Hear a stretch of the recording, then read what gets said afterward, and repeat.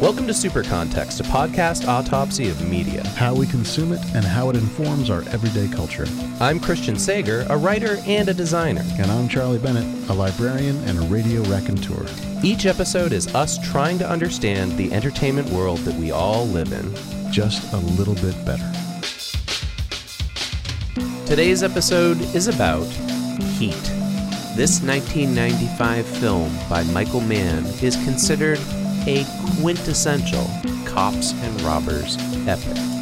We look at Mann's attention to detail and his attempt at authenticity in light of the movie's influence on audiences, filmmakers, and real-life criminals. You can find the show at patreon.com/supercontext, where you can leave a comment or send us an email to supercontextpodcast@gmail.com.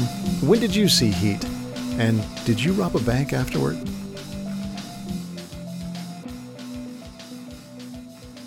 Charlie, have you ever been in a physical fight? Yes. Okay. Have you ever stolen something?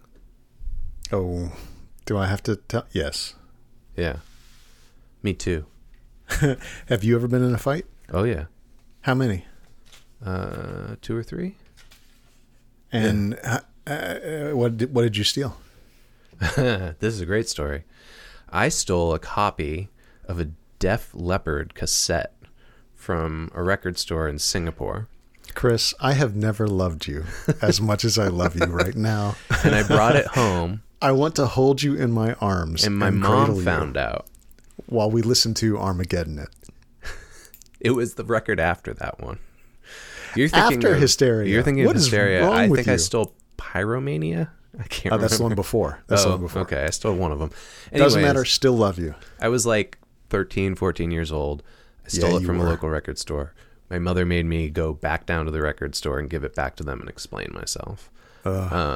Did they beat you with sticks? No, but you could imagine that was before all that happened, but I was kind of concerned given how draconian things were in Singapore, because that's where it happened, that's the only thing I've like physically palmed and walked out of a place with. And fights, we've talked about this before, like kind of where I grew up, it was just sort of like, inevitably that's going to happen to you. Right. You had to handle business. Yeah. So, Chris, why did you ask me that? Because while I was watching this movie, I was like, I love this movie. And I know you love this movie. Boy, I love this movie. But there's a lot wrong with this movie. And is it wrong with the movie or is it wrong with the people in it? I think it's wrong with the world. Yeah, there we go. And again, this is sort of a case of like, is this a film that's celebrating things that are wrong with the world, or is this a film that is trying to point out things that are wrong with the world to us, and yet the audience mistakes that for, ooh, look how cool that is. I want to be like Val Kilmer. Which leads me to like something you and I were just talking about off air, which is like, why do we watch crime fiction? Why do we read crime fiction? Why do we listen to true crime podcasts? And for me, part of it was like, I was wondering, is it because people have never had these things happen? These like the things that the high energy moments of these stealing things and or having physical confrontations. I've never been in a gunfight. Right? Oh God, me neither. And I don't want to be. But I would say, you know what? Here's how I'm going to shoehorn Letterkenny into this conversation. Okay. One of the things that I've been really enjoying about the almost cult comedy of Canada's Letterkenny is that we are presented with absolute certainty in our characters. Mm-hmm. Even the ones who are doing things that they have to then change. There is a certain sense of all of them knowing exactly who they are. Mm-hmm. And I have recently felt like I have no idea who I am or why I am. And part of that reason, I think you might be able to hear in the background my children yelling and running up and down the stairs. I'm not going to edit it out at all. I just want everybody to know. Oh, if anybody listened to the Kate Bush episode, they heard those kids. Yeah, the kids are in the picture. So I cut out your dogs, though, I think. I got the dogs out. Thank you. What the hell was I saying before my children distracted me? Oh, I don't know who I am anymore, Chris. That's what I was saying, right? Right. And the idea of being a person who, from an early age, established a value system and followed it to some kind of success. And I don't mean success like I got all this money, or I got a partner who is desirable, but more like some kind of completion. Some kind of certainty of a code, or certainty of there's a line that's repeated in Letterkenny. If a friend asks for help, you help him. And, the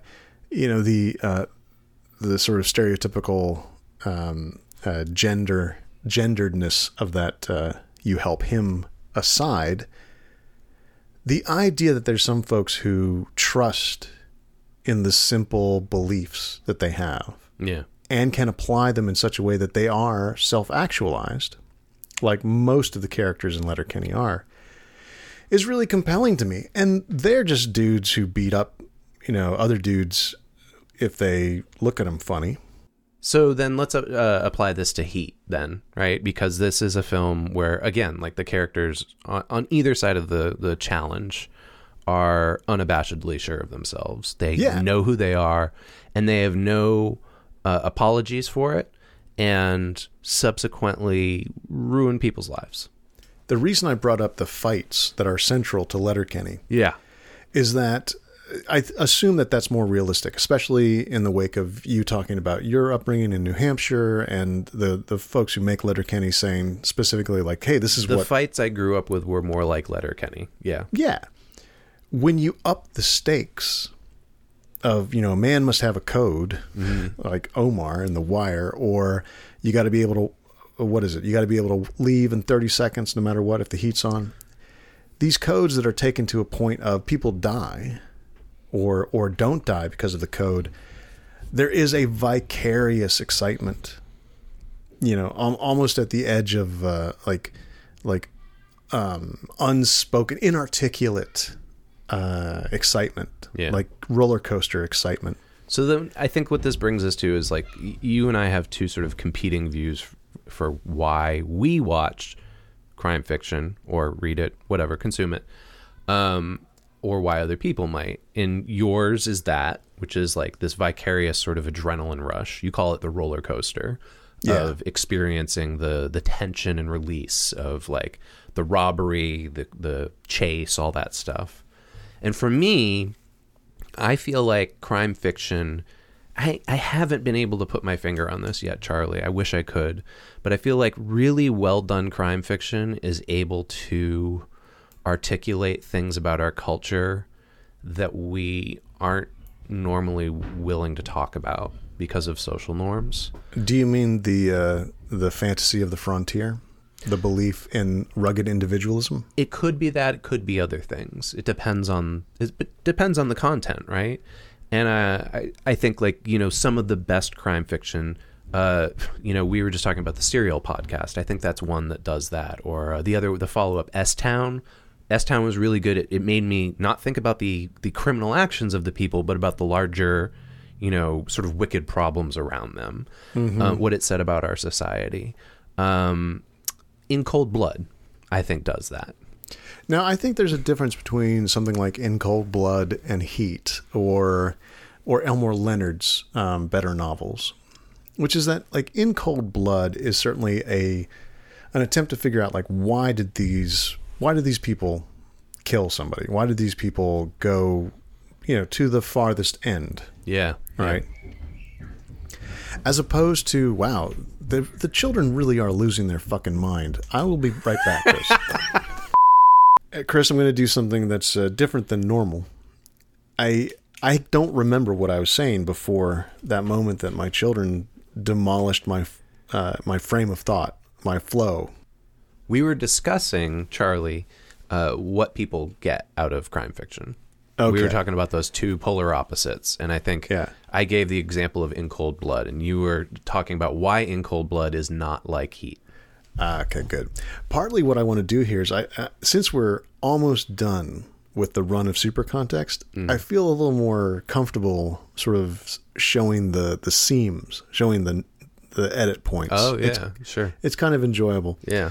Okay, so In Cold Blood was about how people could do something awful, whereas some crime fiction, which is stylistic and kind of enjoyable to read, is about what might it mean to be free.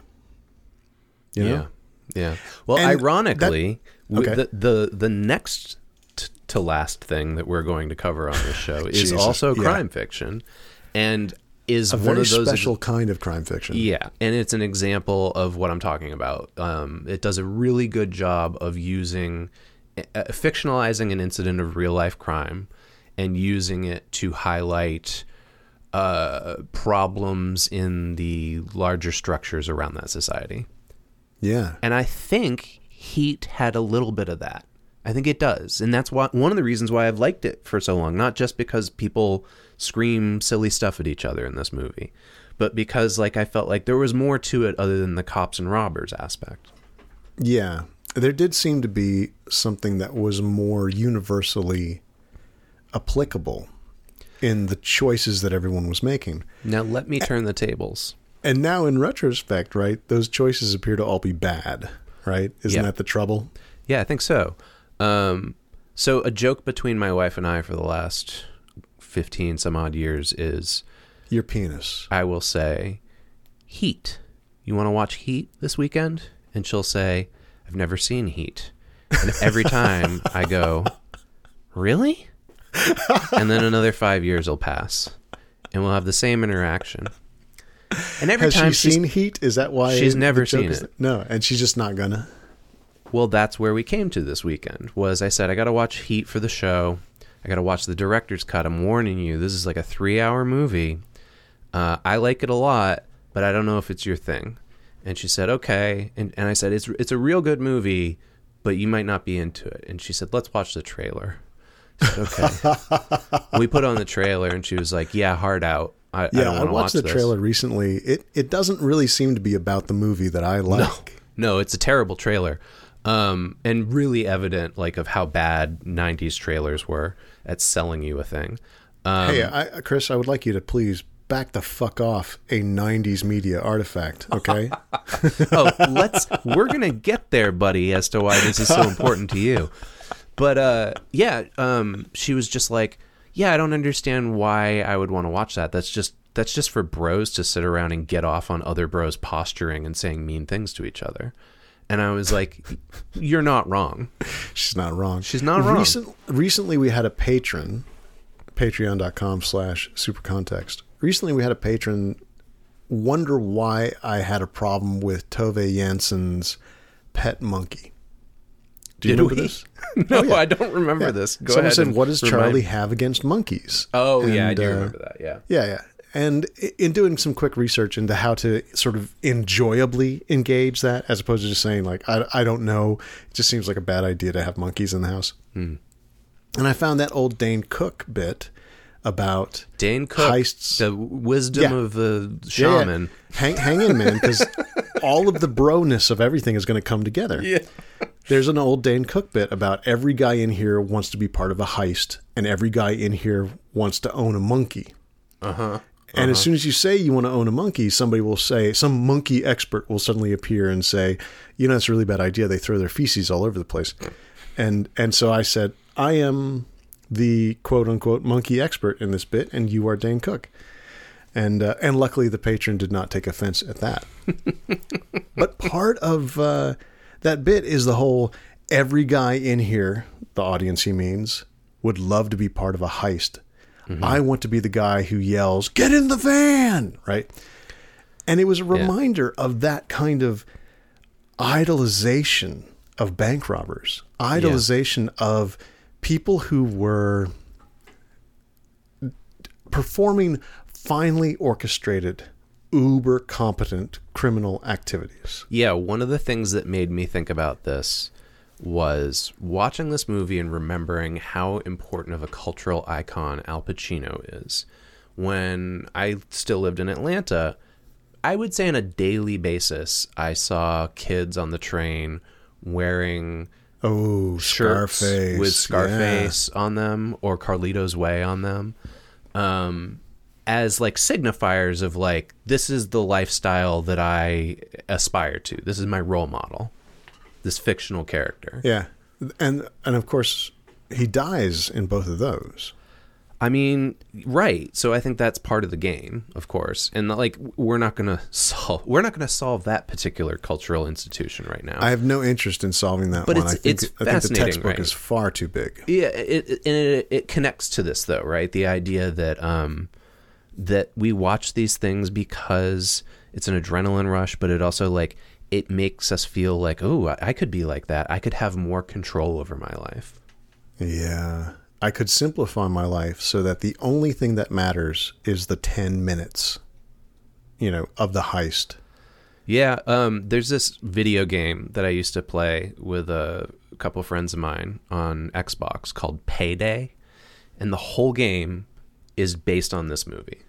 It is, Nice. It is literally just like you and 4 other friends get together, plan a heist. There's like 5 different things you can hit in the game.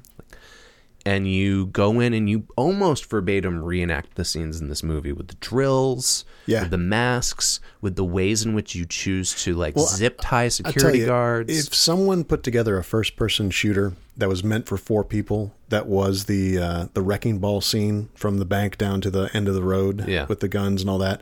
No, that's what this is. Yeah, I would. But I mean, if that was just like that was the whole point of it, this is the game. I would buy that and its platform immediately to try it out. You should get it, man.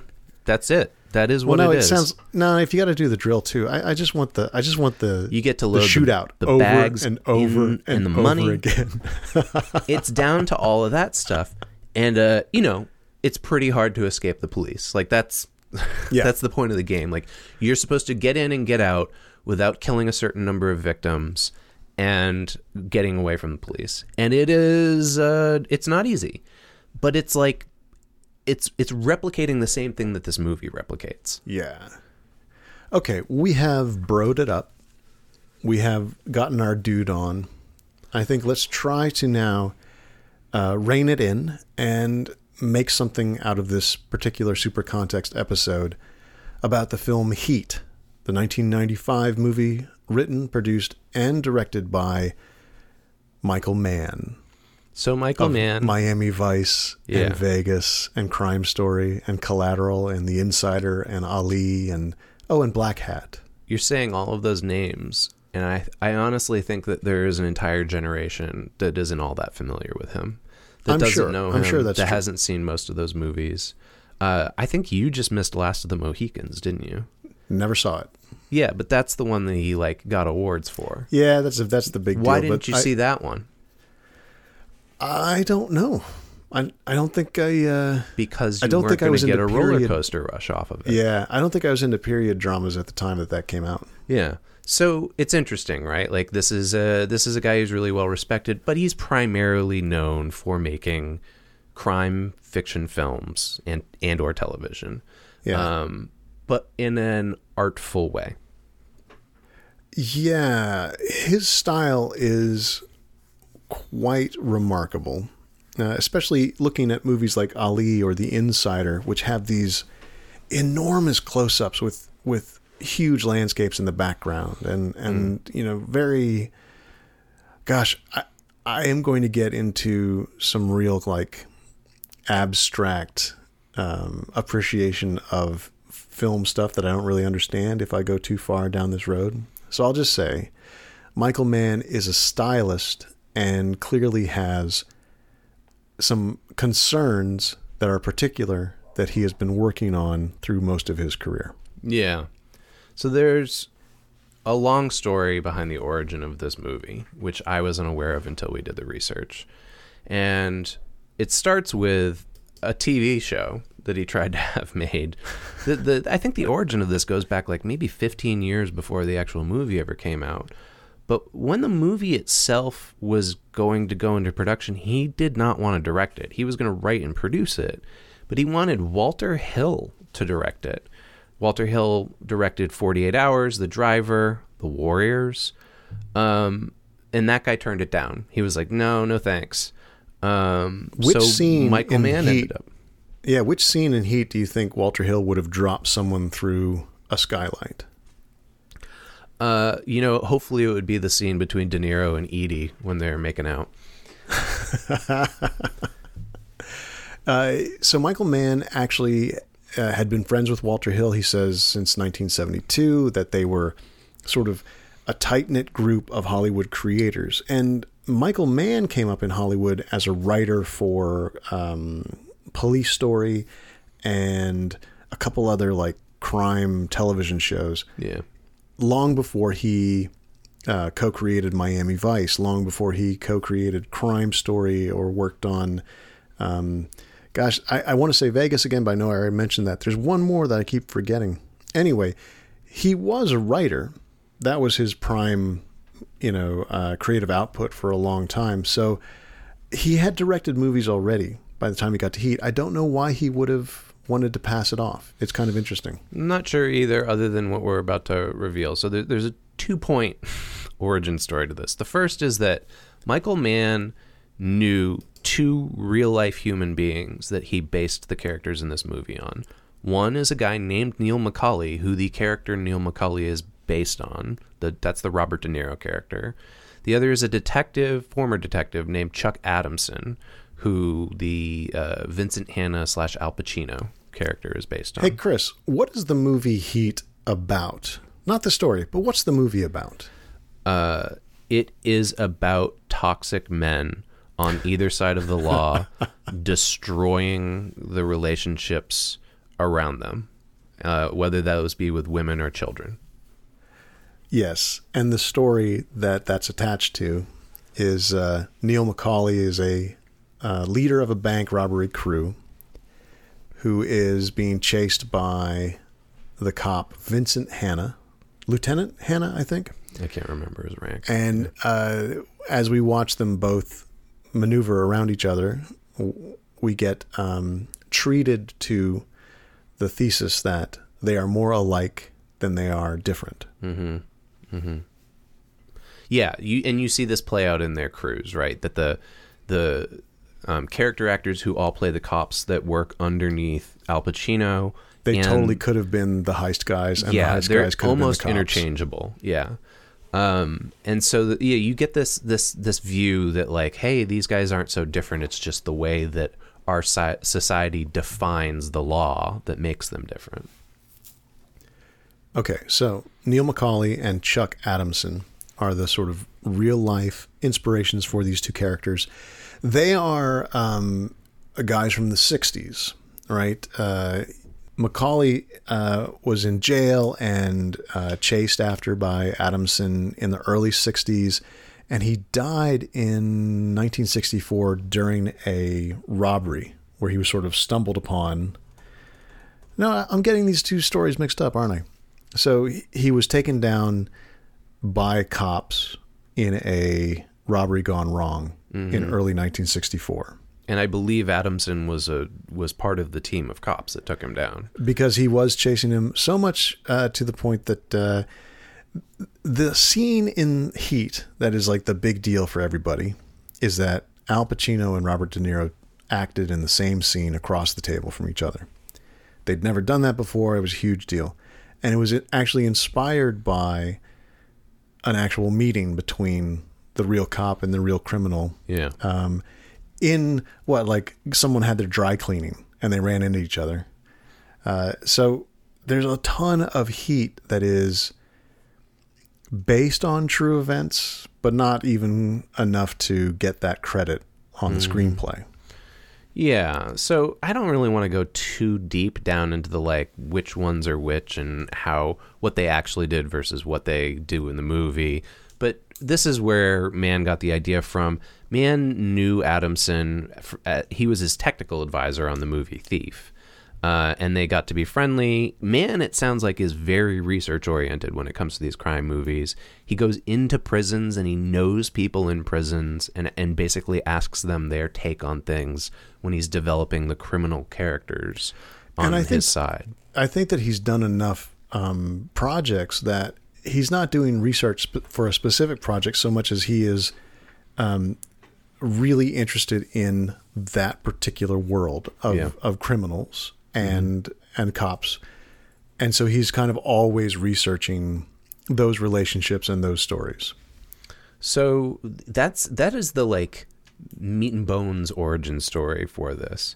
However, Mann went on and wrote this not as this movie Heat, but as a canceled TV series, and they shot a movie-length pilot for this show that was going to be called L.A. Takedown, and it came out in 1989. My understanding is you can watch some of it on YouTube, but I don't think all of it is up there. Is this it's not a rentable thing, is it, Charlie?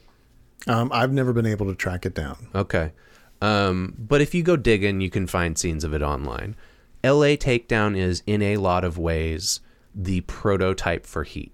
Scene by scene, character by character, they're pretty much the same thing.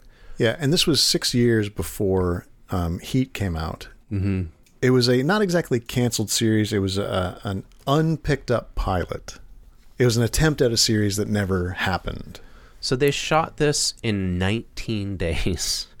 And when you compare it to how Heat was produced, Heat had a 107-day schedule. And the budgets were astronomically different. So this was like a dry run in a lot of ways for Heat. And he had not only a pre-existing story to hang this all on, but he actually had gone out and done the work and made a thing that hung on this story and realized what worked and didn't work. So then he could go to another company, in this case, the producers of the movie, and say, hey, I can make this for X amount of dollars. I know how to make it return. I know how to cast this thing exactly. Yeah, and most of the extra material in the film version, Heat, is the life behind these cops and these criminals. Yeah. Where the movie, the LA Takedown movie, is mostly like, here's how exciting a bank robber being chased by a cop can be. Heat had a sort of completed story and had all these people sort of showing how they were interacting with, as the review says, wives, girlfriends, daughters, and stepdaughters, because all of the characters are men in this movie that we follow in their work. And we only see the women when they encounter these various dudes. Yeah, we'll talk a little bit more about that when we get to the representation section of the episode, because I have opinions. But I think it's interesting that not only did he take stuff from LA Takedown for this, but apparently there were other beats and scenes that were a part of the first season of Crime Story that he also reappropriated for Heat. So this was an interesting way to make like a big blockbuster movie, is like take pieces from his entire career and just make them bigger and better. Yeah, it feels a lot like someone doing an album, after getting big, and using, like redoing songs from early EPs or like working on ideas that they started to try and play with. Yeah, Heat is Michael Mann's records. greatest hits.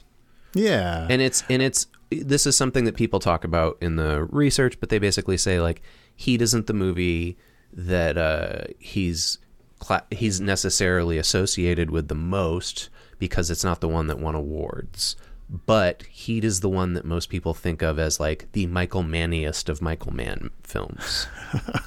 So here's how Michael Mann describes the sort of move from LA Takedown to Heat. Nobody had paid much attention to the pilot. I'd written the screenplay years prior, and it never had the ending. And I had everything leading up to the ending. The screenplay was about 160 pages long. I took part of it and then did it as this movie. I owned the pilot. I raised the financing because I wanted to control it. Because if I wanted to make it a film, I didn't want to have to then go to somebody for the rights. So that's pretty fascinating. Here's a guy who'd been working in Hollywood for like 20 years. Yeah. And done some movies already, done a bunch of TV already, had been a writer and a producer and a director. And when he was working on this story that was his greatest hits, all of the things that he really enjoyed about the stories he'd heard about this cop and bank robber, cat and mouse long-term chase thing, he made sure that he could hang on to it. Yeah. And that he wouldn't have to buy the rights back. Almost like he knew what he was going to have to do later. Another thing about this movie that is somewhat legendary is that the big bank heist sequence was meticulously shot. Like, they spent a long time on it. We'll get into production notes, but I don't want to go too far down the technical details. But we're not going to do a director's commentary here, and we're not going to do trivia. But I do want to say this about the bank heist scene. What happens is that the criminals go to rob a bank. Everything is very carefully orchestrated. They know exactly what to do. They've got inside information, the whole thing. And because of a sort of chance encounter with another chance encounter, someone tips off the cops that this bank is being taken down right now. Yeah. And so the LA robbery homicide squad rushes to the bank, and they meet in the street just as the robbers are coming out. And then we see the bank robbers attempt to get away. And it is extraordinary. Yeah, it is. It's shot in an incredible way. It's the kind of thing they teach in classrooms, and I think it's fair to say that like a number of big movies have stolen or been inspired by it. I have been chasing that scene for years. I want to see it again in another movie. I'm like, I would love for someone to steal it. Well, I mean, maybe a little bit, but just like a scene of these guys in military style, moving from the front of a bank down towards the row of police cars that are supposed to contain them, and just shooting the shit out of everything. It's intense. One of the reasons why they were able to do it so well is because they actually conducted a dry run with the real actors on a real bank, which sounds fucking crazy to me. I don't know why they could. The line is that only the bank manager knew what was really going on, which I think has to be bullshit, because you would have to tell guys with live ammo in their pistols, don't shoot these robbers. Or what if there was a customer who was armed?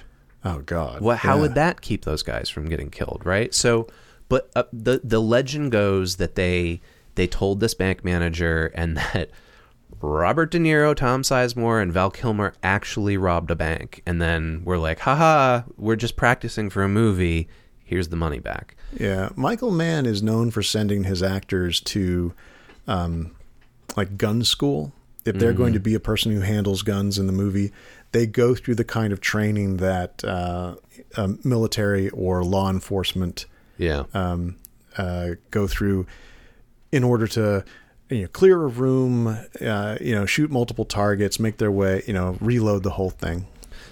The other thing about the heist sequence that is of interest is that, we've talked before, in filmmaking, filmmakers use storyboards, which are usually illustrated.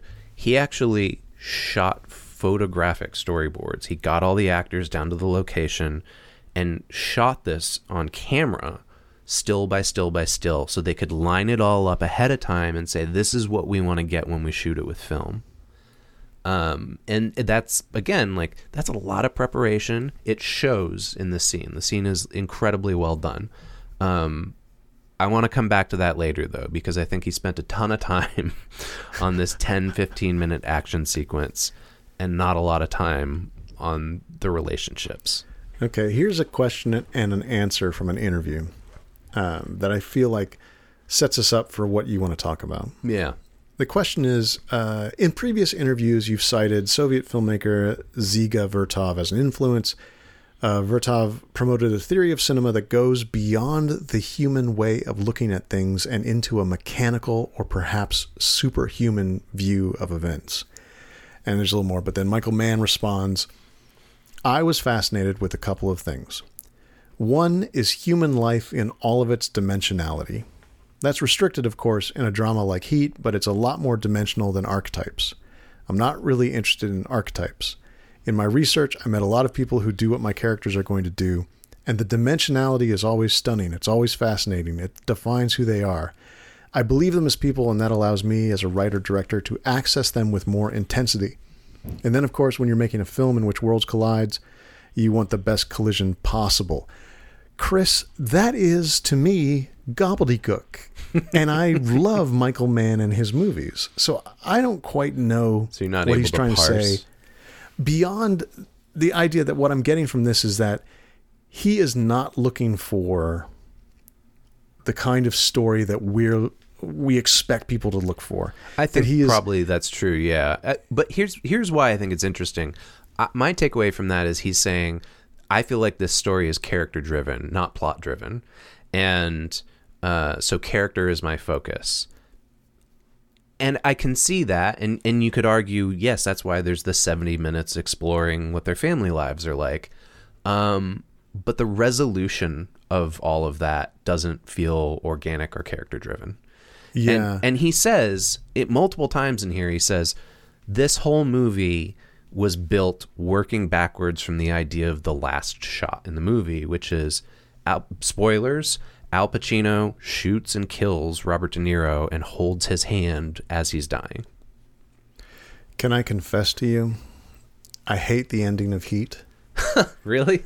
I wish that all of that stuff about the chase and the running through the airport and all of that, I wish all of it had been condensed into just a drawdown in the parking lot. Yeah.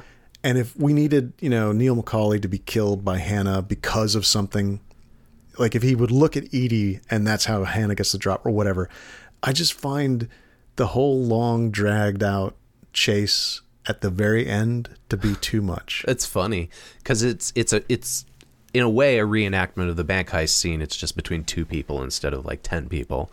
Yeah, but it's very quiet compared to the bank heist. and it's another like pretty well shot and like calculated choreographed thing, like the whole like angle of where they're standing and how shadows fall and etc. Yeah, it's so thorough.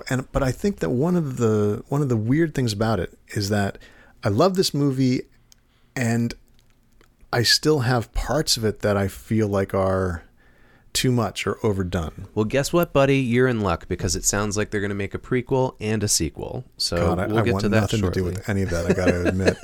I saw The Irishman. I definitely do not want to see those two fucking guys try any of that again.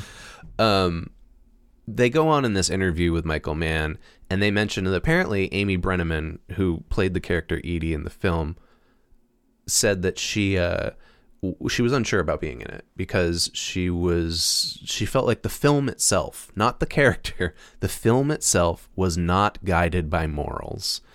And Michael Mann's response to her was, I think that's why you're perfect for the part, because you have that instinctive objection, which is, and this is essentially her problem in the last 15 minutes of the movie, which is like, she thinks she's fallen in love with this guy. She finds out that he's a murderer and that he wants her to spend the rest of their life together. And she's like, no, like I have moral objections to who you are as a human being. Yeah. And this is where Michael Mann in the interview gets a chance to kind of lay out a really big picture, that sort of superhuman view of events, idea. He says, I don't think much of the world runs moralistically. That's not to say characters don't have a moral compass. He, I think, is approaching this as I'm trying to portray something. Yeah. And I don't think that the world has morals that are embodied in sort of what happens to people. I think that people have morals, but the movie itself was never going to say, oh, and look how bad this guy is. Oh, and look how good this person is. And look how fucked up this situation is. It was just going to present it to us in the most exciting and compelling way possible. Yeah, I'm confused by that statement from him as well, because I think morality and ethics certainly play a part in this movie and are important to all of the characters. They're all struggling with moral decisions. But I think what he's responding to there is this sort of two-dimensional idea of like a white hat versus a black hat. Yeah, I mean, I what I took from that quote was that Michael Mann doesn't feel like when someone acts immorally that the world becomes somehow out of joint and needs to reset itself. Okay. Like, I think that he imagines that people feel that way. I wonder how he's feeling right now during COVID-19 pandemic 2020. Well, I mean, do you feel like, the world, the universe will fix itself? It's more like, no, we've got to do our own thing. I think. I don't know. But he has been talking to people who have immoral codes for a long time. Like, he's gone to prisons and talked to people who are in prison about how they got there and also how they handle what's going on in prison. And there's a certain nihilism, I think, that goes along with that view getting injected into a film like this. And he talks about how he brought the actors together with those folks as well. They would have social gatherings between the characters who played cops with real cops and the actors who were playing criminals with real criminals. And that way the actors could sort of like get down, not just like the character as it's written down on the page, but the idea of like how these people actually hold themselves body language wise. Yeah. I think he also wanted the actors to take on some of what he thinks of as the existential understanding that criminals have when they are, like, when they're in prison. He talks about going to Folsom and trying to figure out, what can I get from this? What can I learn from talking to these folks? And he says that this prison is a very dangerous place, but ordered. He said if there was a killing among prisoners, it was not because someone couldn't do time and freaked out. It was because someone had violated something known, like a drug deal or crossed gang boundaries. Cause and effect was knowable in Folsom. So he is imagining that in an amoral world, or a world that does not operate moralistically. Yeah. The moral code that someone takes on can possibly come from this weird, like, horrible, dangerous place, but still be an established, coherent code. He also points out that he has these like long-running relationships with people in Folsom. He's consulted them for other movies, and he says there's folks that I know there who are literate in a way that you would think that they're a lit professor. The way in which they talk about Kierkegaard or Sartre or Marx or Engels. They're well-read. They know all these things, but they haven't gone to school for it. It's just, this is what they're doing in prison, is reading these books. Yeah, and I think he throws the cops in his movie up against these, not all of them. I think the character played by Tom Sizemore, you would not confuse with an educated person. But Neil McCauley is a very contained, careful, sort of almost academic kind of personality. Well, he meets this girl in a Barnes & Noble, basically. Yeah. And then he's up against Al Pacino in full kind of ridiculous mode, to the point where the backstory that the director and Al Pacino had is Hannah's a cokehead. Yeah, so I want to pause and talk about this for a minute, because a lot of people's takeaway from Heat is just, wow, Al Pacino's so cool. He'll scream and yell at anybody who gets in his way, and he's just such a wild card. And this is like the most Al Pacino of Al Pacino movies, maybe other than Scent of a Woman, where he's just like, the Bill Hader impersonation of Al Pacino. That's what he's exemplifying in this film. And when I watched it the first time, I remember thinking to myself, like, oh, this guy's kind of a crooked cop, and he's probably doing coke or something else. Yeah. Because he's really crazy. Like, and he totally was. Yeah. So it turns out they had originally written into the script that he was a cokehead. And that was why he had these outbursts all the time. And then they essentially got Al Pacino and were like, it's Al Pacino. We don't really need to explain why he's crazy. It's just Al Pacino. Yeah, he said it became... Michael Mann said that to make it explicit, oh yeah, look, he's doing coke, would be too literal an explanation. It would be too, like, plot theory 101. I mean, I just assumed that it was, like, something we were supposed to implicitly understand between the lines, that this was not a traditional by-the-book cop, and that the way that he kept going was basically by using uppers all the time. Yeah. I mean, I remember my understanding of Al Pacino in 1995 was that he was fantastic in those movies around The Godfather, you know, and that something about when he got Scent of a Woman and was able to really be like a hammy, you know, big actor on screen, that became his sort of, okay, this is how I'm going to do things. Yeah. And so his kind of performance was always a little bit of a bummer in this movie. But now looking at this, he was sort of supposed to lean into that. Yeah, I think that was his understanding of the character. There's also a lot of talk about how, and this is kind of weirdly gross to me, but also works in the technical department for this film, the gunfire sounds really realistic. And so they asked Michael Mann, like, how did you do that? How did you get it to be so distinctive? And he was like, yeah, we used real guns with real gunpowder. Yeah. So the original idea was that there'd be a sort of sound design for this big shootout, the one in front of the bank that we talked about earlier. Yeah. Michael Mann said, I had a sound design of edited sound effects that was very elaborate for all the gunfire. He says it would have taken 5 days to mix. But when they did the scene, what he expected to kind of cut over, they used full load blanks, you know, bullets that just had their shot pulled out, not the effect diminished at all. And he said those sounds that they got were better than anything that he could have come up with in the mix. Mm-hmm. Yeah. And I mean, I don't think there's any shootout that I can think of that has the same kind of feeling. No, it's triggering. Especially, you and I both saw this in the theater when it first came out. God damn, yeah. And I remember just like, yeah, the sounds of the gunfire like crawling up my spine. You know, just like utterly freaking me out. So yeah, it's like a really technically proficient film.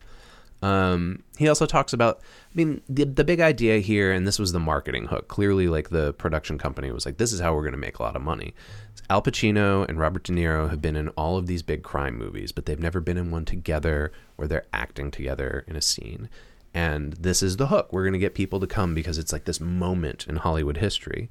And Michael Mann said, yeah, it was challenging because we had to put these two protagonists on a collision course and have them be antagonists to each other at the same time.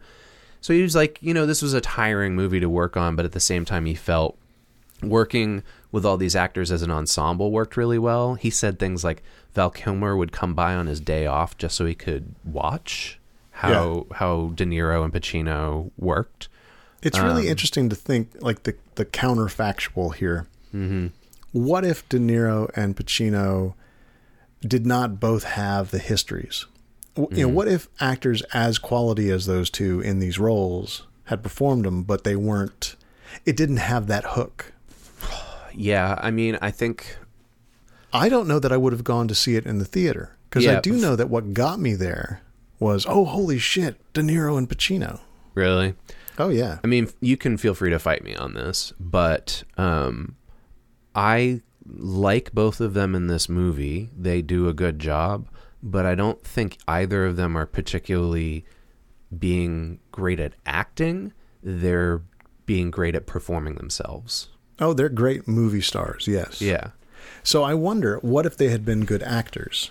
Yeah, right? You know, what if they would have been a different experience. And this is not to say that they are poor performers or that they are bad actors, but there's almost too much De Niro and Pacino to it, you know. Yeah. And I think that's also part of why he had to have these really careful set pieces and a big ensemble behind each of them. Such a strong character group. I mean, we'll get to this in the cast, but the folks working around them were top level character actors. I mean, people now that we're going to look back on history, Wes Studi, Ted Levine, Tom Noonan, just these like incredibly strong actors who only get a couple speaking lines, but they're like, they're the supporting structure around these two like supposed titans coming up against each other. Yeah. And it keeps it from becoming too much of a, you know what?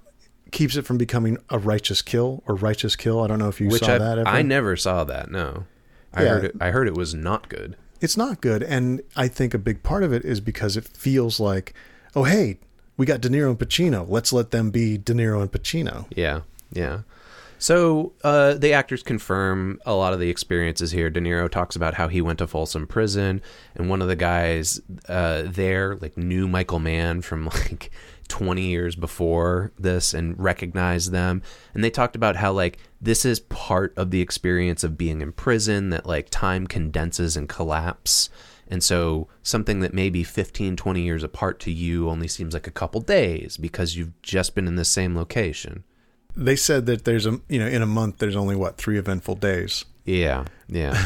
And those are the ones you remember, but everything else is just stacking time. And Michael Mann, this is where he specifically comments on the thing I was mentioning. He says the entire movie is a dialectic working backwards from the last moment in the film, the death of the thief, while the detective who has just taken his life stands with him as he passes. And he describes the scene as like choreography. Like the whole thing was a dance or was movement that was supposed to compel and explain. Compel the audience and explain the relationship. And that's a big part of all of Michael Mann's sort of production, is that he wants everybody to move and feel the way that the quote-unquote real folks move and feel. Yeah, right. So, like, there's a degree for him that's important, a degree of authenticity that's important for him. But then there's also a degree of movement and choreography that's important that is clearly not authentic, that is not how real people would do things. I'm going to compare it back again to Den of Thieves, which is a recent heist movie, which felt like we were supposed to be excited by the things going on around the characters. Yeah. And I haven't seen it, but I'm... Yeah. And a fairly pedestrian kind of shooting, film shooting, I mean. Whereas Heat always feels like you're supposed to be excited by the film around these almost boringly authentic characters. Yeah, sure. There's very few cool moments.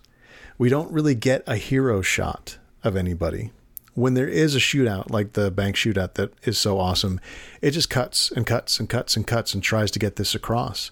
The one big like framed moment is when Hannah shoots Churus. What was Michael? I cannot remember Tom Sizemore's character's name because he's just Michael Tom something. Yeah. But like that's the big like careful. Here's a shot, and then this is when he shoots him. Instead of what you get like big actorly close-ups of stars and other bank robbery it's movies. Also another scene that is framed in a way to and this is part of my problem with the movie, especially saying it doesn't have any moral relevance. There's constant attempts to show that Al Pacino cares about other people in ways that Robert De Niro does not, and that's one of them, which is Tom Sizemore in the middle of this gunfight takes a little girl hostage, and Al Pacino saves her, kills Tom Sizemore, and then immediately, like, his priority is to get the girl away and make sure that she's not traumatized and hold her tight. Do you remember the Marc Maron bit about the Rolling Stones in his recent show? No. So one of his lines in this is, I think anybody who really loves Rolling Stones just kind of puts up with Mick Jagger. And for me, anybody who really loves the movie Heat just kind of puts up with Al Pacino. Interesting. Is kind of where that stands for me, because his big moments are some of the more ridiculous moments. Mm-hmm. Watching him comfort a woman whose son has just been killed. Yep. It's a little bit like, oh, that is not real. That is not what would happen. There's a lot of stuff in this movie with him that is a character work, but doesn't feel authentic. We'll get back to that. I don't want to diverge too much from Michael Mann's notes here. The last bit of which is him saying that he's asked by Entertainment Weekly, if you shot this movie today, what would it look like? And he gives another kind of difficult, nonsensical answer. Hey, wait, let me frame this before you do it too. He then did this, right? Like, this was before the director's cut came out, and the director's cut is mostly color correction and timing. Yeah. There's really not a lot of cutting or additions to the director's cut. Yeah, he says, if I was going to shoot this differently today, well, we'd make sure that there's emotion on a human's face, and how much of the faces do you see? What constitutes fear? What constitutes apprehension? What constitutes suspicion? I've also evolved as the audience's perception has evolved, and media evolves year to year. If I shot this 2 to 3 years ago, it would be less chromatic. The sense of tension would become more pronounced with greater contrast and a kind of more blue and black palette than the film that I wanted it to be when I shot it in 94 and 95. Does that sound different than the actual movie? Like, I watched the director's cut last night, and Okay. it's the first time I've watched the director's cut, and I've probably seen the movie 5 or 6 times. Yeah. And I couldn't notice a single difference. What I remember of Heat, the movie, was that it was very blue and black, very like muted, very, very dark. Like, even the bright blue sky, there were like these grays in the middle of the frame that were the people. Yeah. Like, I'm just sort of surprised that this is how he would describe. If he did this it must now. be very minute stuff on incredibly precise instruments that are not like our home entertainment systems, is all I can think of. Yeah. And this is Michael Mann's concern. He's a wild conundrum in that he is so deep in the frame and the colors and the look and rehearsing the movements and making sure everything is authentic as possible. And also this sort of wild stylist of the thief and detective life. Let's move on to the actors. So Al Pacino justified why his character behaves the way he does. And he says this: I think the character is prone to explosive, irrational outbursts. A lot of those interrogations and that kind of thing are what I got from watching other detectives work. They kind of go into this and they flip into a kind of flip-o-matic, as they say, this state of general chaos in order to get something. And the hysteria they exhibit shakes up a subject and gets to the truth.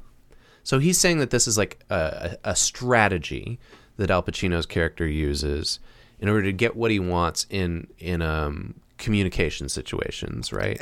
And Mann and Pacino clearly agreed, because Michael Mann says that Vincent Hanna will rock a person to his foundation, to the point where that person loses whatever defense mechanisms they may have set up against this detective coming in. So my argument against that is, I think that's very true in the scenes where he's encountering CIs and they're interrogating prisoners. But he does it with his wife and stepdaughter. He does it with people in his everyday life. He does it with his coworkers. Well, isn't that then the statement of, you get lost in this? You can, I guess, you can fail to be a good person by applying yourself to this work, this intense work, because it'll follow back. I guess what I'm trying to make clear is I really don't think that the Vincent Hanna character should be a role model to anybody. No.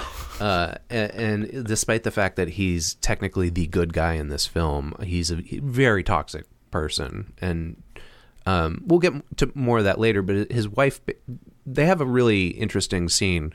They're talking about their pending divorce. And she says something like, all we're left with is the mess that you leave behind when you're just this whirlwind that moves through our lives. Yeah. It's becoming more and more clear as we go that Michael Mann let the criminals be the most sort of contained and actualized characters. They are the ones who have their shit together because, and this is something from The Wire, if they screw up once, they get caught or they die. Yeah, I think and there's cops even a can screw line up like all, that. All the time. Mm-hmm. Yeah. And in fact, this is Tom Sizemore plays Michael Chirito. I was forgetting his name before, and he's a difficult nutbag, right? Tom Sizemore or the character? Well, both, but the character and Tom Sizemore. But originally, Michael Mann wanted Don Johnson to be Michael Chirito, And, you know, this is Don Johnson coming out of Miami Vice. That's where Michael Mann worked with him.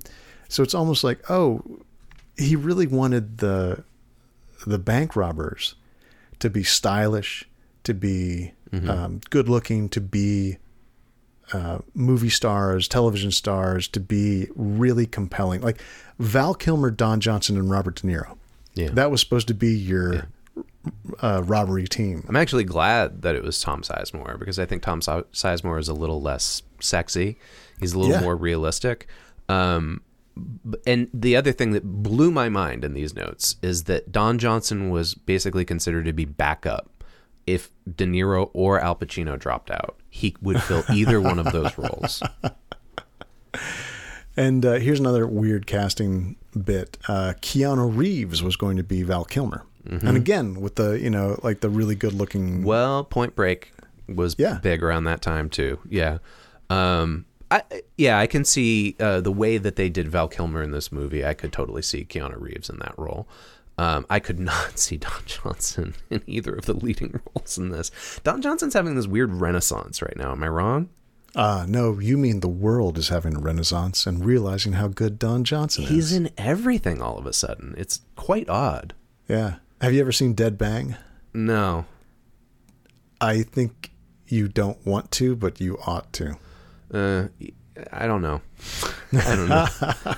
I might need a break from stuff like this after a while. So I could gush about these character actors for days. A lot of my favorite folks are in this movie. I really like Wes Studi. I really like Ted Levine, Tom Noonan, Danny Trejo. Danny Trejo, there's a conversation in here. This is one of the moments where the sort of feature press was starting to get wind of Danny Trejo's actual background. And they said, oh, if you want a guy to play a scary Mexican criminal, go directly to Danny Trejo because he's had practice. He's a former armed robber, heroin addict, and inmate of California's most infamous prisons. He actually spent time on death row. And they go through this whole thing and talk about why, you know, when you see him in these movies, he seems so on point. He seems so realistic. Because when he was 28... This is way before Machete. Yeah.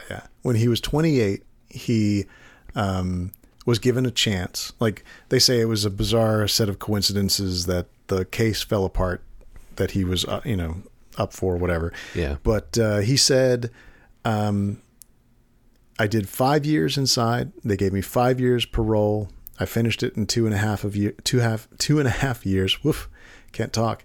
In 1972, I was 28. It was the first time I'd been off parole since I was 12, and I decided to reform. And so then he became an actor after that. Mm-hmm. Yeah. Do you have anything else to say about the cast before we move on to talking about the soundtrack? Well, you keep dodging William Fichtner, Jeremy Piven, Henry Rollins. Henry Rollins. I can't believe... All right. Henry Rollins is in this movie, everybody. And this is 1995. This is prime Rollins band territory. He was on MTV doing music videos. And there is a scene in this movie where Al Pacino beats up Henry Rollins and throws him through a glass window. It is the most unrealistic thing in the whole movie. That is actually the scene where it is the clearest that there is a stunt double for Al Pacino. Yeah. It is amazing to watch that guy run at Henry Rollins. Yeah, Fichtner's awesome. I love Fichtner. And again, like drawing the connection between this and The Dark Knight. Like clearly when Nolan was putting together Dark Knight, he was thinking of this movie and thinking of the character actors in it and how to echo. Yeah. And I don't know if I've ever seen the guy who plays Wayne Grow again. And I'm sure I have. I just don't recognize him because there's a criminal who is the criminal to the criminals, right? Mm-hmm, mm-hmm. Wayne Grow is the dude who... There's a subplot where Wayne Grow's a serial killer and like gets completely dropped. Yeah. He's just like, he's killing hookers.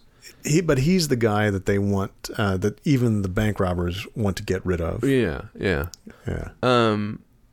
this movie tries to do a lot. But it is... Look, I sound like I'm complaining about this film a lot. I really like this movie. Yeah, but there's also a lot to complain about if you try to pull it apart. Yeah. You know? Yeah. It is a lunatic movie with lunatic things that happen in it. Well, if I'm going to continue complaining, let's talk about the soundtrack, the score. So the score was done by Elliot Goldenthal, and he says, Michael Mann and I were going for an atmospheric situation. It was the first time that I'd used what I call a guitar orchestra, where I use 6 or 8 guitars, all playing with different tunings stacked on top of each other in a musical way, and a mixed meter of percussion. This is one of those movies, along with Lethal Weapon and other action-adventure crime films of the late 80s and 90s, that uses the wanky guitar solo as a way to either signify a romantic scene or a transition from one scene to the other. This is when the saxophone was replaced with the Van Halen solo. Exactly. Huge solo, bending the notes as far as you can on the neck of the guitar. Except, Chris, the build-up to those things is amazing.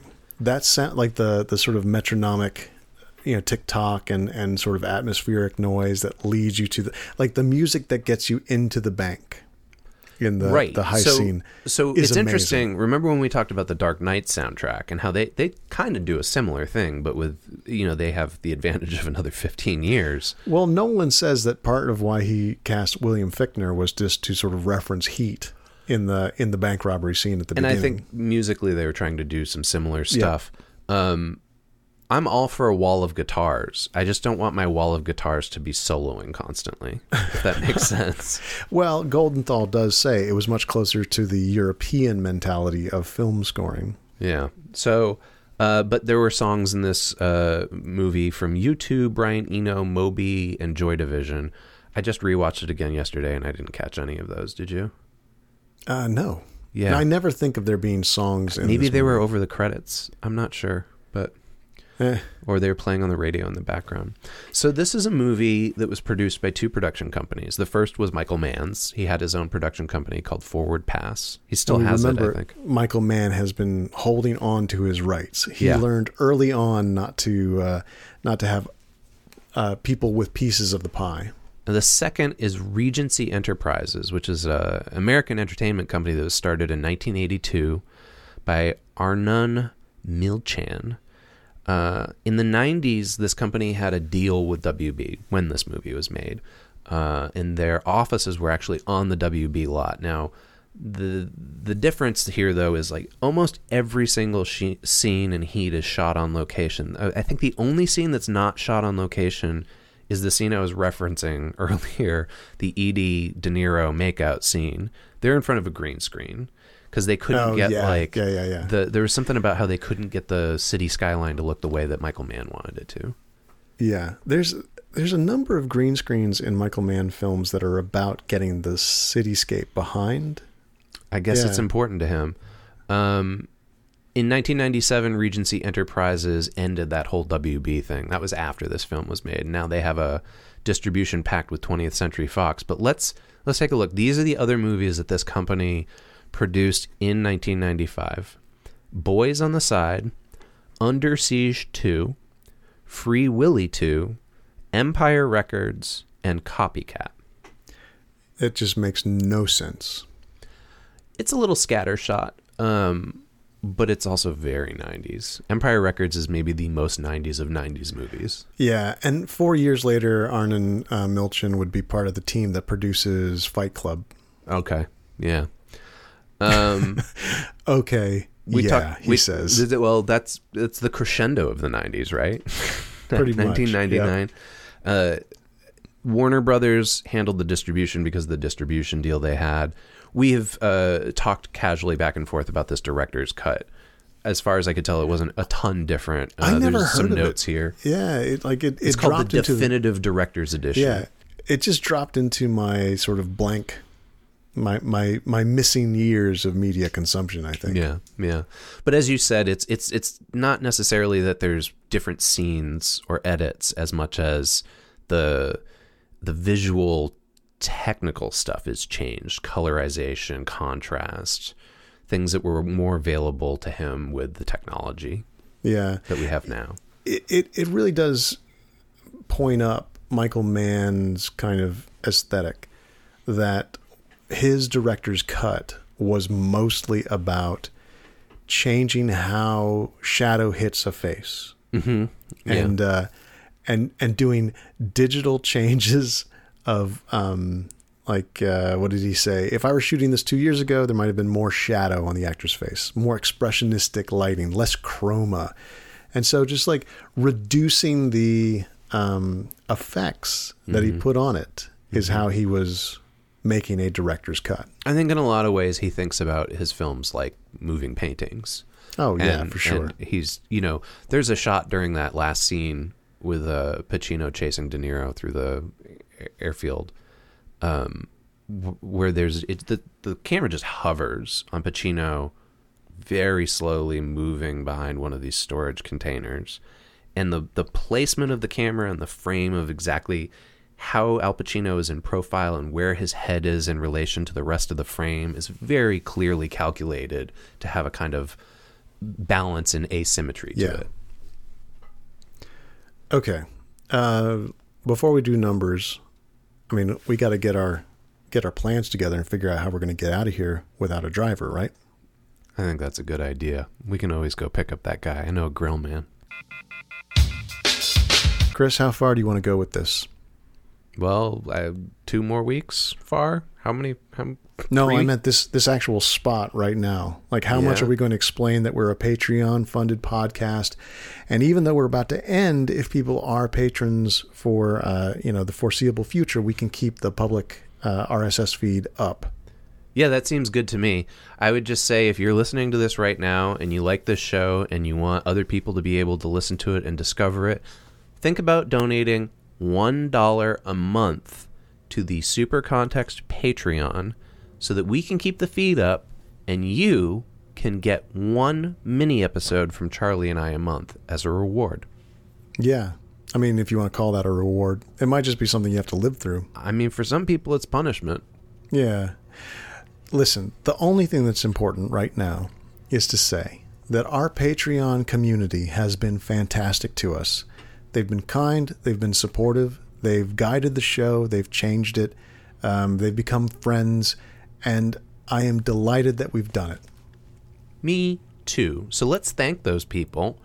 And then we can move on to the last 2 episodes of Super Context. Holy shit. Thanks for getting us this far. Alex Laird, Alice Florence, Ambrose Allen, Amit Doshi, Andy Riggs, B.B. Schwells, Bennett Callahan, Beth Barnett, Beth Gilmore, Billy Whitehouse, and Bing Bong Man.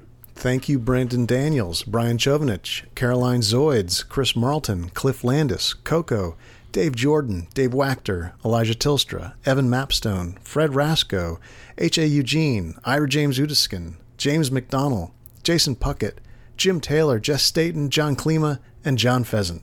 Thank you to Joseph Aleo, Juan Patton, Junta/Cult, Calvin Ellis, Carmela Padovich, Kate Sharon, Kevin Wetter, Christian Hirvela, Lee Fowler, Lokesh Dakar, Luciano Fuck, Luigi Oswego, and Melinda Hale.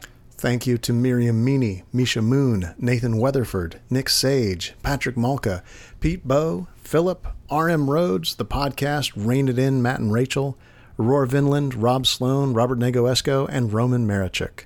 And thank you to Romantic Placebo, Ron Bilodeau, Ross Llewellyn, Ryan O'Neill, Sari Nichols, Seth Friedman, Simon Workman, Thomas Tremberger, Veal Height, and Whitney Buchanan. Just remember, everybody, as long as we can afford it from the Patreon community, we will keep Super Context up and not running. But thank you for everything you have done so far. And we're back. How'd this movie do in the theater, Chris? Did pretty well. It has a $60 million budget. It made $67 million gross in the U.S., which doesn't sound like enough to compensate. But then it made another $187 total worldwide. $187 million, not $187. So it seems like it made twice as much money overseas as it did domestically. Yeah, which is interesting, right? Yeah, also goes to the whole style and the sort of if not vacuous, then superficial, compelling nature of these movie stars. I distinctly remember the night that I went to go see this movie. I remember the theater. I remember who I was with. And what I remember was that this was thought of at the time as being kind of arty, which is hilarious in retrospect. But the other thing that was a big deal about this movie that people were talking about on the street was how long it was, because we hadn't yet hit that point where blockbusters were 3-hour plus affairs. This movie had an intermission when I went to go see it. We had like a full 10 to 15 minutes in the middle of the movie where they stopped the film and were like, go buy snacks, go to the bathroom, go do your thing, and then you can come back. I don't remember if there was an intermission or not. And the only thing I remember is my youngest brother jumping up and down in his seat during the bank shootout. Because he was excited about it? He was so excited. He could not hold himself still. He was like 13 years old. He had his hands on the armrest and his feet up on the seat, and he was just bouncing. That's kind of interesting. That's almost like a perfect metaphor for the way in which this film speaks to young men. Yeah, it just goes straight for the puberty. Yeah. So it opened in third place when it came out. It was behind Jumanji and Toy Story, which is kind of fascinating because here we are recording this 25 years later, and both of those are franchises that are still kicking around. Jumanji a little less so. There's been 2 of those new Jumanji movies. I think they do quite well. I haven't seen any of them, but... Oh my God, you're right. I totally forgot that The Rock was in the reboot of Jumanji. I think those are some of the biggest movies around right now. They probably are. Yeah. God, I can't believe I do a media podcast, Chris. I'm useless at it. It does pretty well in reviews. It gets an 86 on Rotten Tomatoes based on 80 reviews. On Metacritic, a little lower, 76 out of 100. That's based on 22 critics. It's a movie, we've talked about this already. It's inspired a lot of people. Christopher Nolan's been pretty open about how much it inspired The Dark Knight. It also inspired Grand Theft Auto, both Grand Theft Auto 3 and 5, which I don't know the difference between those, even though I've probably played them. There was also a video game that was supposed to be based on Heat that was going to come out in 2006. And then it turned out that the company that announced it didn't actually have the license to Heat. They hadn't acquired that from Michael Mann. They interviewed the people at the production company, and they were like, well, we're really passionate about making this game, and we'd love to publish it, but we can't because we don't own it. And also, the movie Heat has been the source of a prequel novel, which is coming out, I think, and the idea of a sequel. And I will state again, I want nothing to do with either one of those pieces. I don't want to read a prequel novel, and I definitely don't want to see a sequel with anybody from the movie in it. Talk to me in 5 years when this stuff comes out. I have a eerie suspicion that this is going to be one of those moments where Charlie says this now, but then he can't help himself when the actual thing is out in the world. I believe you, but I just want to say right now, I'm not interested. Except I have always talked about, how great it would be to have a sequel to Heat. For like 10 years, I wanted more. I just wanted more of that effect, that feeling. But I definitely don't want to see a retread of it now. Well, you know what I mean? Yeah, and this is sort of interesting. Michael Mann seems to be aware of the 20-year shelf life and how it's like time to reignite the franchise, basically. So he started a book company called Michael Mann Books. And one of the first books that's going to come out from this book company is this Heat prequel. It's going to cover the formative years of Vincent Hanna and Neil McCauley and the Val Kilmer character. Why? Because they don't... Why would you have them in the same prequel novel? They don't interact with each other in any way until Heat. Well, it'll be like Godfather 2. Just stories that are clearly connected because you know what happens later. Okay. He says he's written 2/3 of it. It's a prequel, but it's also a sequel, and they're rolled together. He says it's everything before the movie and everything after the movie. And he imagines he's going to make a movie out of it too. Yeah. Or a television series. He seemed right. He's fluctuating between the two. He seems particularly interested in the idea of exploring Val Kilmer's character as a child or a young man, and the idea that Val Kilmer gets away at the end of Heat. So I guess it would be Pacino going after Val Kilmer this time. I got to tell you, this is another sign of the weirdness of Heat, that I love the movie. I love watching it. I love thinking about watching it. And it kind of sounds cool, the idea of continuing any of that stuff. But then I also immediately think, oh, God, don't do that. Yeah, me too. Please don't do that. Yeah. It is also clear that Michael Mann is working on the same stuff all the time. And I don't mean like, oh, he's just doing the same thing over and over again. I mean that the world he's interested in, the concerns that he has are pretty narrow. Mm, How do criminals become criminals? What happens to cops when they chase criminals? Mm-hmm. That's where he's at. That's what he wants to work on. Which leads me to the title of a book that popped into my head while I was watching it, and I just wrote it down in the notes because I couldn't help myself. Tough, Tough Toys for Tough, Tough Boys. That's a Will Self collection of short stories I read like 15, 20 years ago. That's what it felt like this movie was when I was rewatching it this time around. You know, it was just... It is pretty obvious the way that it was kind of structured to be about masculinity and sort of faux reflective. Yeah. Sean Burns said on WBUR, "Dudes love to talk about Heat. I often joke that the film has been watched on more black leather couches in man caves than any other movie, except maybe The Godfather or Goodfellas." I don't think he's wrong, you know, and this gets into what we started with. You know, there's just this inherent kind of male ego thing going on with the film, and I think Mann with two N's, the director, I think his intention was to interrogate that. But I think one of the problems with the film is he doesn't go far enough in interrogating it. Well, so here's what he says, that he is interested in anybody who has ambition and who is excited by trying to do something beyond the circumscribed self, which sounds like code for I'm interested in men who are really men. Well, he specifically says a heightened state of emotion and consciousness that you see in cops and boxers and passionate frontiersmen. I don't know if Michael Mann has ever said, if I found a story that had a woman at the center of it like this, I would definitely do it. Mm-hmm. He certainly hasn't. Well, let's stop and talk about this for a minute, because I didn't find any research that was really focused on the representation in this film. But the film is supposed to be as much about Pacino and De Niro and Val Kilmer as it is about their wives or girlfriends. That is not true.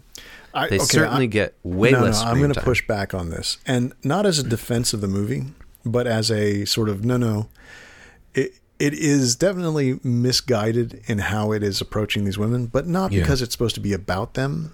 It is supposed to be about all parts of these main characters' lives, which includes that's fair. Women who are, and I mean this sincerely, the women who are encountering them or who are dependent on them or who are,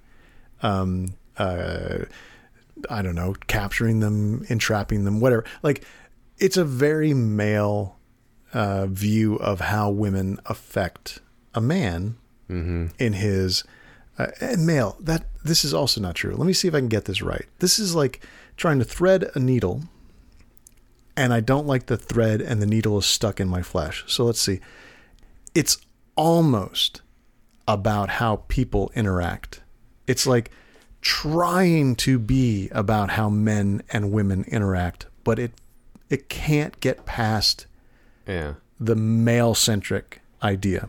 Well, there's also, the basic idea is that when you kiss a girl, you hear guitar solos in your head.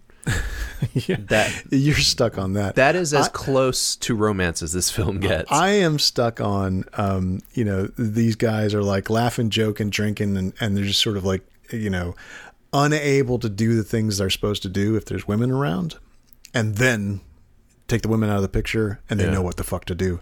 Like it's this weird, it's like a person saying, oh God, I love women. I love a guy saying, I love women. I love being around them. I love being close to them. They just make me feel something amazing. It's like, you don't love women, man. You're just like almost horny all the verbatim time. just quoted Pacino in this movie. Like the way he talks to his wife, he almost says stuff like that. Yeah. And I mean, I just love you. There's just something when I'm around you, it brings out the beast in me. Like that shit.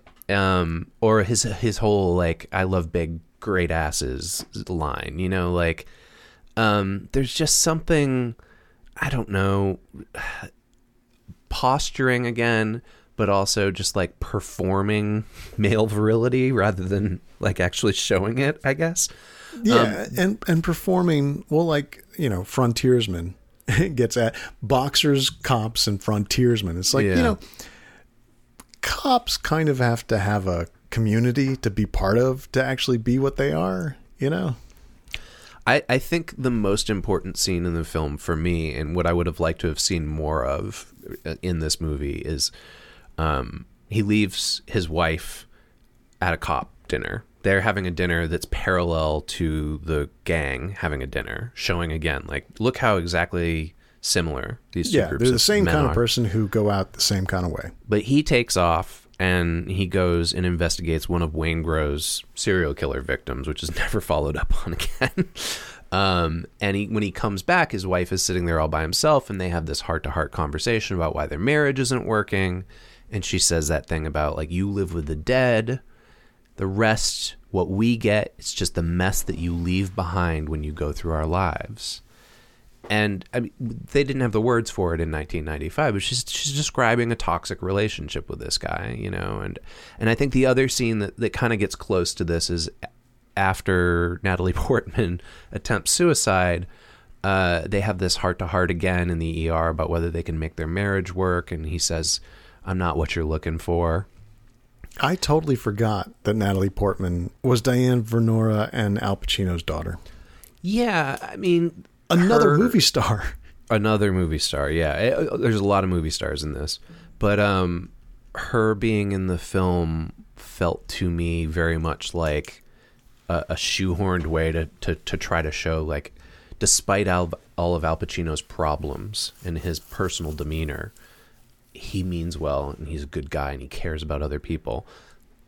That, I'll just come out and say it, like when I was watching it this time around, I was like, nothing lines up with the whole suicide plot and them going to the ER together. Like, he had already moved out of the house, like, that day, and he's like moved into a hotel, and he comes back to the hotel and finds his stepdaughter has slashed her wrists in the bathtub of his hotel. How did she know where he was? How did she get into the hotel? Like, there's all kinds of questions there. And then when he gets to the ER carrying her bleeding body, his wife's already there. How does she know that her daughter slit her wrists? Like, there's just a lot of, like, weird unanswered stuff solely to set up this conversation that's like, you're really a good guy, Al Pacino. Don't feel so bad. This is the style of the movie, right? Yeah. Things like a phone call are not interesting unless it's a phone call about a robbery that's about to happen. Yeah. The details of who talks to who about their domestic situation is not interesting unless it's a tip about how to catch someone. Mm-hmm. This actually brings us to something like Michael Mann talking about what this was about, what this movie was. Yeah. And he says, people characterize Heat as a crime thriller, but that's the last thing that it is, at least in my mind. Its plot is driven by a crime story and a police story to a certain point. This is lunatic. I don't know what the fuck this guy's talking about, right? But okay. Its plot is driven by a crime story and a police story to a certain point. Then it breaks into a kind of chorus. And I assume that's a Greek chorus. In that chorus, we see slices of these different people's lives. It isn't a crime film to me. I don't concern myself that much with genre categorization. To me, Heat was always a highly structured, realistic symphonic drama. I never thought of it as doing a genre piece. And so that sentence, that paragraph right there, is why I struggled so hard watching it this time around. Because I had read that, and I thought, that's not how I remember it. Right, And, so if you and take as him I at his rewatched word, it, yeah. it was clear, dude, you spent way more time on what the guns sounded like than you did on this, quote, symphonic drama. Yeah, and the realism of the crime piece is so much so that, like, oh my God, there were people who tried to do what they saw in the movie.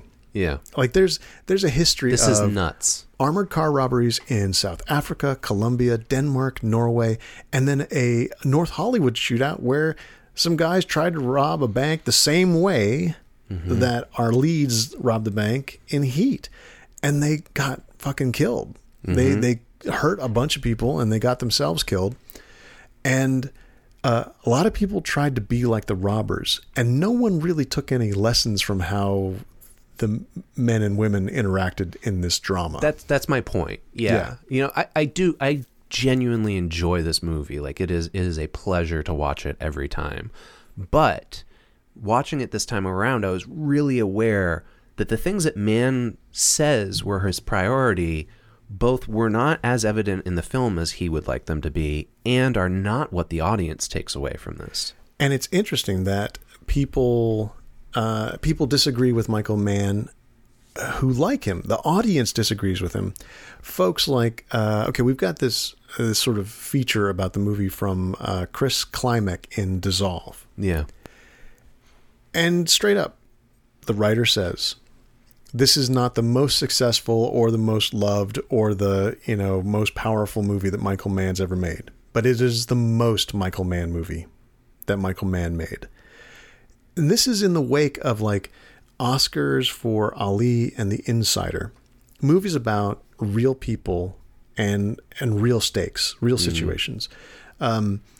But folks will still say this movie, the way it shoots LA, the way it shows these criminals, the way it talks about these cops, this is what Michael Mann is all about.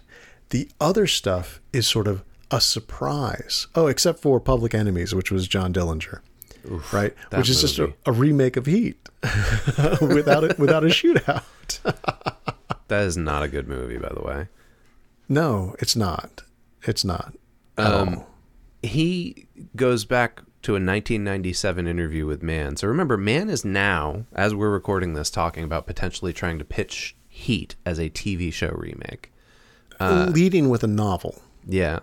In 1997, he said, yeah, you couldn't do something like this as a TV show because the screen's too small. It won't give you the cityscape of LA. He is in love with skylines. Yeah. This is a real important thing to him. And so this is where the change in television sizes and shapes really affects how he's going to approach his work. Yeah, so he says, you know, the screen's too small. It's not going to be an experience. It's not going to show you the place that you're actually in. And now this gets into a major theme of this movie that we haven't even talked about yet, which is that LA is as much a character in this as any of these other people.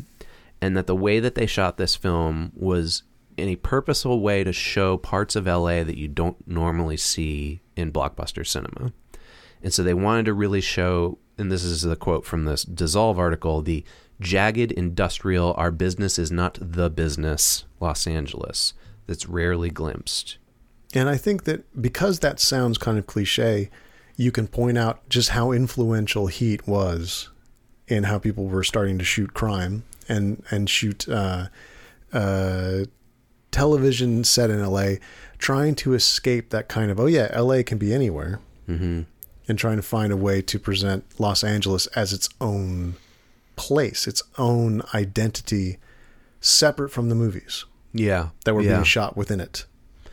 There's a lot of talk about the infamous De Niro Pacino meet up and sit down and have coffee scene. I don't know if I really want to spend too much time navel gazing. There's no about need that. to. What we can do is we can say that it was what everybody wanted to talk about, Yeah. But the reason that it was important is because we see De Niro and Pacino in character, obviously, talking to each other about their work. One's a bank robber, one's a cop, talking about their work and talking about the things that are important to both of them, and then what's important to only one of them. And it sets up everything about how this movie's going to end. Yeah. Right? What's the line from the Radiator Heaven, right? They say, ultimately, heat is about choices. They straight up say to each other, hey, if this is what's going to happen, if I have to take you out, I'm not going to hesitate. You know, if it's between you and an innocent person, I'm going to take you down fast. And it's about the idea that these guys are going to make decisions in a kind of moment that for some of us, me in particular, would not be able to even think. You know, a highly violent, a high violence, high stakes situation. And there's more in here from Mann about how important LA was to him as being the setting of the film, talking about he wanted to capture parts of the city that he had seen at 2 a.m, whether he was on top of a gas tower or a roof or flying over it in an LAPD helicopter. There's a glow that it has that's unique and Western that he wanted to capture in this film. Apparently, he even hired a professional consultant whose whole job was to guide the crew through finding, you know, these dark, jittery parts of LA that we hadn't seen before. And in fact, I believe we have a notation from that person here in the research notes. Here it is. Location manager and scout Lori Balton.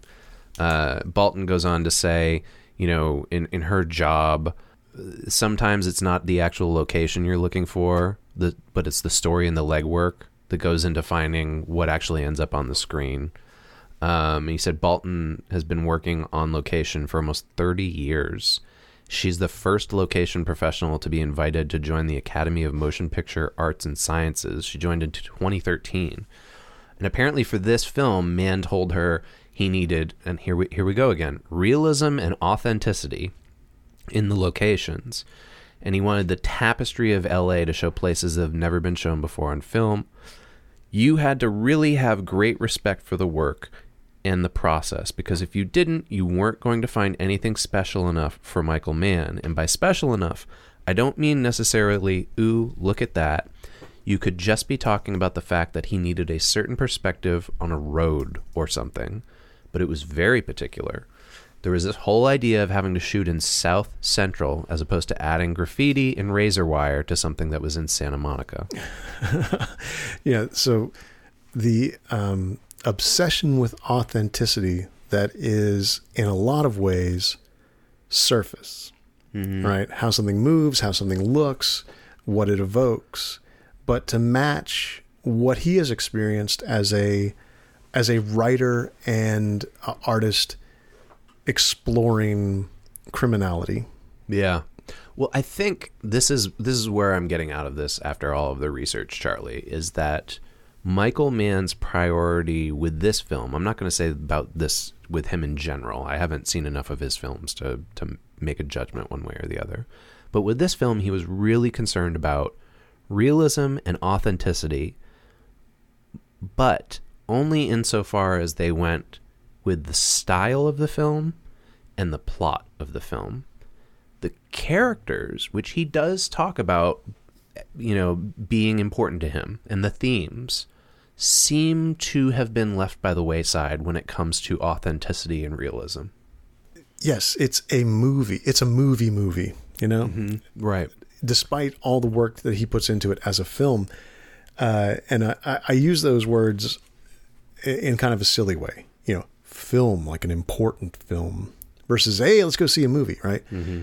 But that's what Michael Mann, the energy he put into it to make a heist picture was not only like stylistically making it shockingly authentic and compelling, but also he surrounded all of the kind of genre moments with as much sort of kind of authentic living. You know, hey, look, they're real people. They have wives and girlfriends. They have kids. They are living a life. They're talking through things. They're, you know, it's like this. It's like a workplace drama, right? Where the workplace actually takes over the story, unlike most workplace dramas, which are about, hey, how can we look at what makes people set against a hospital, set against a police station, set against a law office or whatever. Instead, it's more like, hey, can we make cops and crooks into a kitchen sink drama? And he doesn't, but the amount of work that he put into it to try to make it that makes the movie incredibly compelling. You've been listening to Super Context, a podcast autopsy of media. How it's made and how it informs our everyday culture. Our theme music is Human Factor by Mile Marker. And right now you're listening to Drive Fast by 3 Chain Links. Show notes and all our past episodes are available at supercontextpodcast.libsyn.com. You can email the show at supercontextpodcast@gmail.com to tell us what you like, what you don't like, and to suggest topics for future shows. And I'm available on Twitter as @Christian Sager. And I'm there @Bennett Radio. 2 N's, 2 T's.